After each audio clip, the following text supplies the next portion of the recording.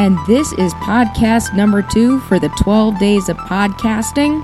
It's a challenge by the people that do Dog Days of Podcasting, which I did back in August, and it's the start of this whole mess. So you can either high-five them or scowl at them and look at them very crossly for me doing this in the first place. But seriously, go to the Dog Days of Podcasting website and sign up for the 12 Days of Podcasting feed. There's a lot of really good content creators on there, and their shows are pretty awesome. Alright, so what is Jules going to talk about today? That's a good question, random voice in my head. I haven't had any big, deep revelations about gaming or any of the games that I play, or my life, or anything like that. I wish I did, but nope. I got nothing. Nothing but static here. I got white noise, I've got static, I've got bland, pablum nothingness. Well, shit, that's not going to work for a podcast. That's boring, and no one really wants to listen to that kind of crap. So today, instead of sharing my own life experience, I'm going to share with you probably one of my most favorite plays/movies. In advance, I'm not going to go over the movie/play scene by scene and bit by bit, nor am I going to do one of those super deep analytical things that we used to do in English class back in high school.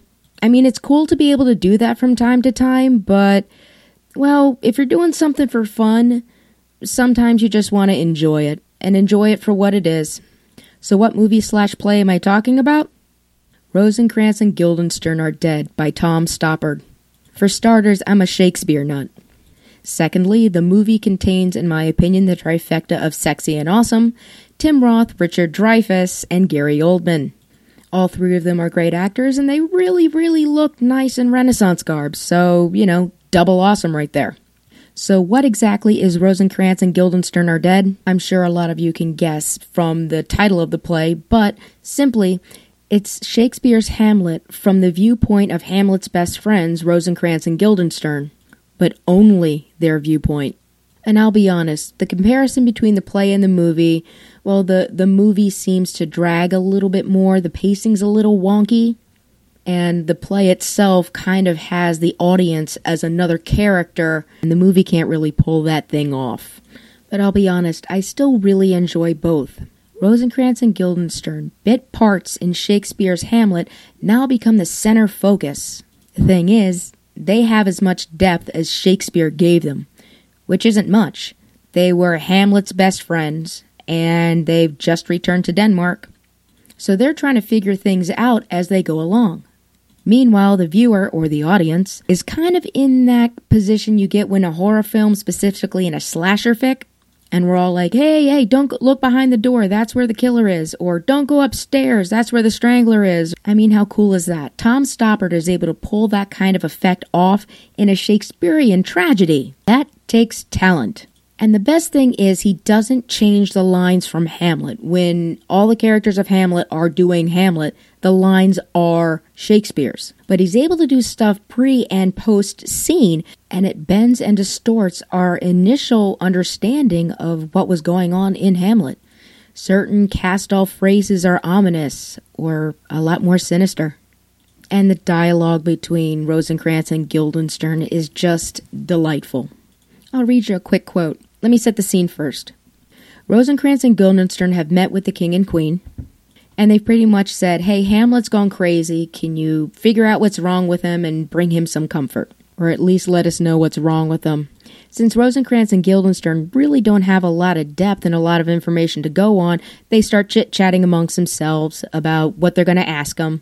And to prep for the chat with Hamlet, they decide to do the role play where one of them is Hamlet and the other one is Rosencrantz and Guildenstern.